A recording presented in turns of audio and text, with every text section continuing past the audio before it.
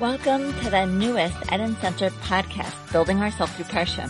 Our host, Karen Miller-Jackson, will use the Parsha to explore an aspect of social, emotional, or physical well-being relevant for 21st century life and its challenges. Karen is a certified Matan Moral Halacha, Jewish educator, writer, founder of Kivun L'Shirut, a guidance program for religious girls, and creator of Power Parsha. Consistent with the Eden Center's goal of enhancing women's spiritual life through Torah and mikvah, Karen's insights, we hope, will serve as a springboard for self-introspection and discussion. Hello, everyone. In this week's Parsha, Yitro, Bnei Israel received the 10 Commandments. What is unique about the Aseret HaDibrot, and what lesson do they have for us in our world today? Let's take a look at the content of the Dibrot. While they are referred to as a unit of 10 commandments, even in the Torah itself, the sages took note of the distinct nature and possible difference between the first 5 and the second 5 of the Dibrot. The Midrash teaches as follows: Ketzad nitnu aseret hadibrot, hey al luach zeh v'hei al luach zeh. The 10 commandments were given 5 on one tablet and 5 on the other. Classically, we are taught that the first 5 relate to bein adam lamakom, mitzvot that relate to between man and God, and the second 5 are bein adam l'chavero, interpersonal mitzvot. However, a closer look at this dichotomy shows that it is actually more complex than that. The second half are clearly interpersonal. Don't murder, don't commit adultery, don't steal, don't bear false witness, don't covet. What about the first 5? Well, the first 3 are about emunah in Hashem and not engaging in idol worship. The fourth, Shabbat, is generally about the fulfillment of God's word and keeping Shabbat. These all seem to keep with the theme of Bein Adam Lamakom. The fifth, honoring one's parents, raises exegetical issues since it seems to be an interpersonal mitzvah. The Talmud in Kiddushin resolves this by equating honoring one's parents with honoring God. However, this idea goes deeper than fixing an exegetical conundrum. It provides insight into the essence of all of these mitzvot, which are bein adam l'chavero. Says the Midrash in the Mechilta de Rabbi Yishmael. Why were they divided into 5 and 5? Says as follows: K'tiv anochi Hashem Elokecha, ukenagdo lo tirtzach. Magid hakatuv shekol mi sheshofech dam ma'aleh alav hakatuv ki'ilu mema'et b'dmut hamelech. It states on one hand, I am the Lord your God, and opposite that it states, you shall not kill, whereby Scripture apprises us that spilling blood is tantamount to diminishing the likeness of the king. The Midrash draws a parallel between each of the first and last 5 commandments. The connection between commandment number 1 and commandment number 6 in the Midrash is as follows: the act of murder diminishes the value of I am the Lord your God. Correspondingly, belief in God is connected to the value of preserving life.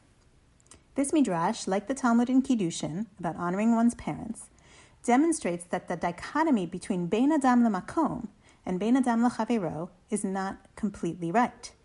In fact, the interpersonal mitzvot are also connected to makom, to God, as well, and have an element of both hamakom and chavero in them. What is the potential difference between these types of mitzvot? The Mishnah in Yoma teaches that transgressions against God, Yom Kippur can atone for them. However, transgressions against other people, Yom Kippur does not atone until the transgressor appeases the person who he has or she has offended. Just before this Mishnah, the Talmud in Yoma discusses what happens when there is a conflict between Bein Adam Lamakom and Bein Adam L'Chavero. The example given is with regard to commandment number 4 in the Aseret HaDibrot, when God commands us to keep Shabbat. Must it be kept at all costs? What if the only way to save a life is to desecrate Shabbat? The Gemara provides 3 beautiful drashot on this topic.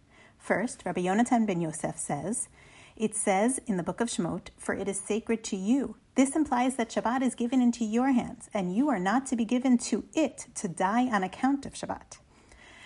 The second drasha, Rabbi Shimon ben Menasya says, we are actually desecrating one Shabbat in order to save someone so that a person will be able to observe many more Shabbatot.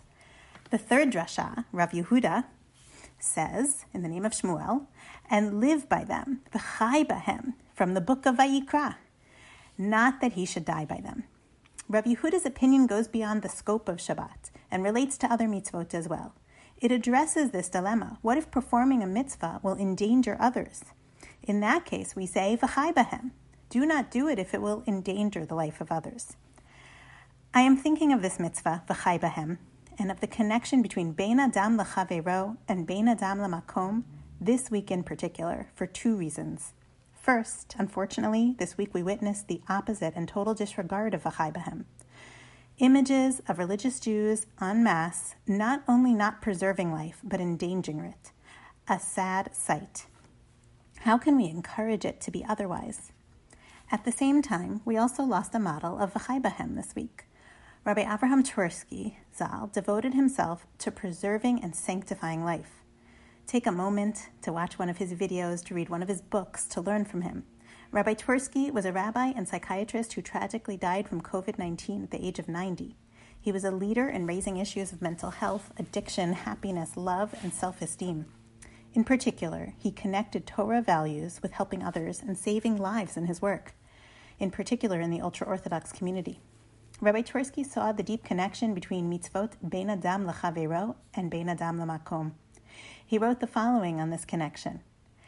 How we relate to God depends on how we relate to other people. When the Baal Shem Tov was asked, how can one develop a love for God? How can one love a being that one cannot see or have any experience of him? He responded, love your fellow man. This will lead you to love of God. May the memory of Rabbi Twersky be for a blessing.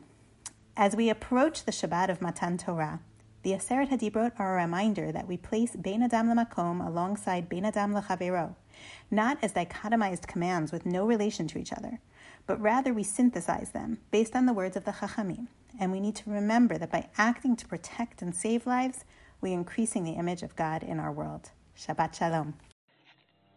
This podcast is hosted by the Eden Center, whose goal is to reinvigorate the ancient female ritual of mikveh as a sacred space for women and use it as the natural platform it is to connect to Jewish women's health, well-being, and healthy relationships, enhancing Jewish women and family life. We invite you to visit our website, www.theedencenter.com, to learn more about our work in making mikveh relevant, welcoming, and meaningful.